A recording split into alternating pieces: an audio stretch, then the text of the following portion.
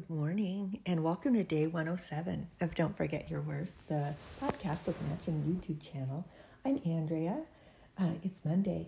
Happy Monday, and welcoming myself right back to my old life before Estes Park. I just got back from a 4-day weekend over in Estes and just had a great time. Griffin is just happy to be back home. He stayed with a friend and is just happy as a clam at high tide this morning. But I found a cute little piece. I've got my coffee and I'm ready to roll, you guys. This piece is called A Rare Heart Condition. And so it begins. Your family has just won an all-expense-paid trip to Disneyland. You could have never afforded to go. You've never been there, and you were hand-chosen to go for free.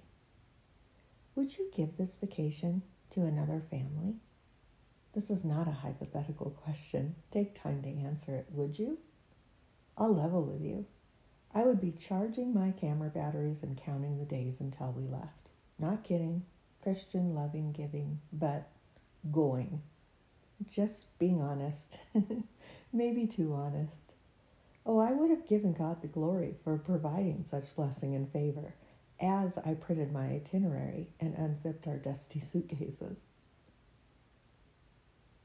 Almost 2 years ago, my youngest daughter was awarded a special field trip selected by teachers and staff, given only to a few students in our school district. Before I even had the opportunity to congratulate her, she had given her trip away to another student, a sweet friend of hers in her class. Georgia, I cannot tell you how much it blesses me to be your mommy. I get to see a heart just like my Jesus play out in front of me every day. You amaze me, and your treasures in heaven are great. Why, thank you, is all she ever says with a humble Cheshire grin. My cup runneth over. Georgia Faith. Giving is so very easy for her. She doesn't think twice about it. As much as I would love to say that she got this from me, she got this from her Jesus. Mama?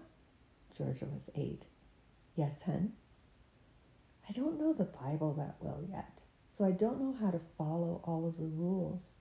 What do I do until I read and learn the whole thing? Because that could be a really long time.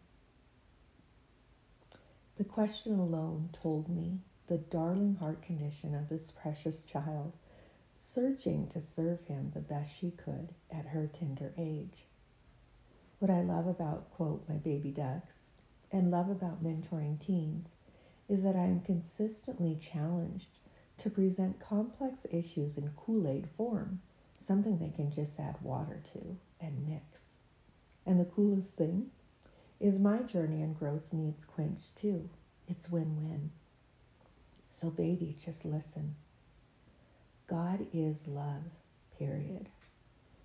So the neatest, most amazing thing about that thick Bible is that if you are loving, you cannot help but keep every single one of his commandments for our lives. If it is loving, it is Jesus. So just love. I really mean it.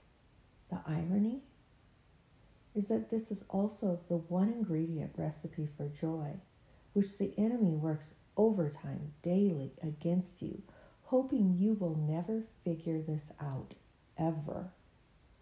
Can you believe that no matter what happens to you, that it is because Jesus loves you? That one is tricky, really tricky. So let me present it differently.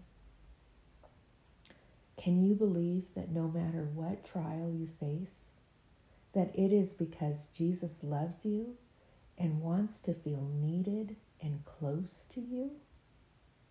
Tougher yet, can you believe that his Father is calling you home, that he loves you, that your purpose has been fulfilled, and that it's his turn to love and hold you after all of his waiting?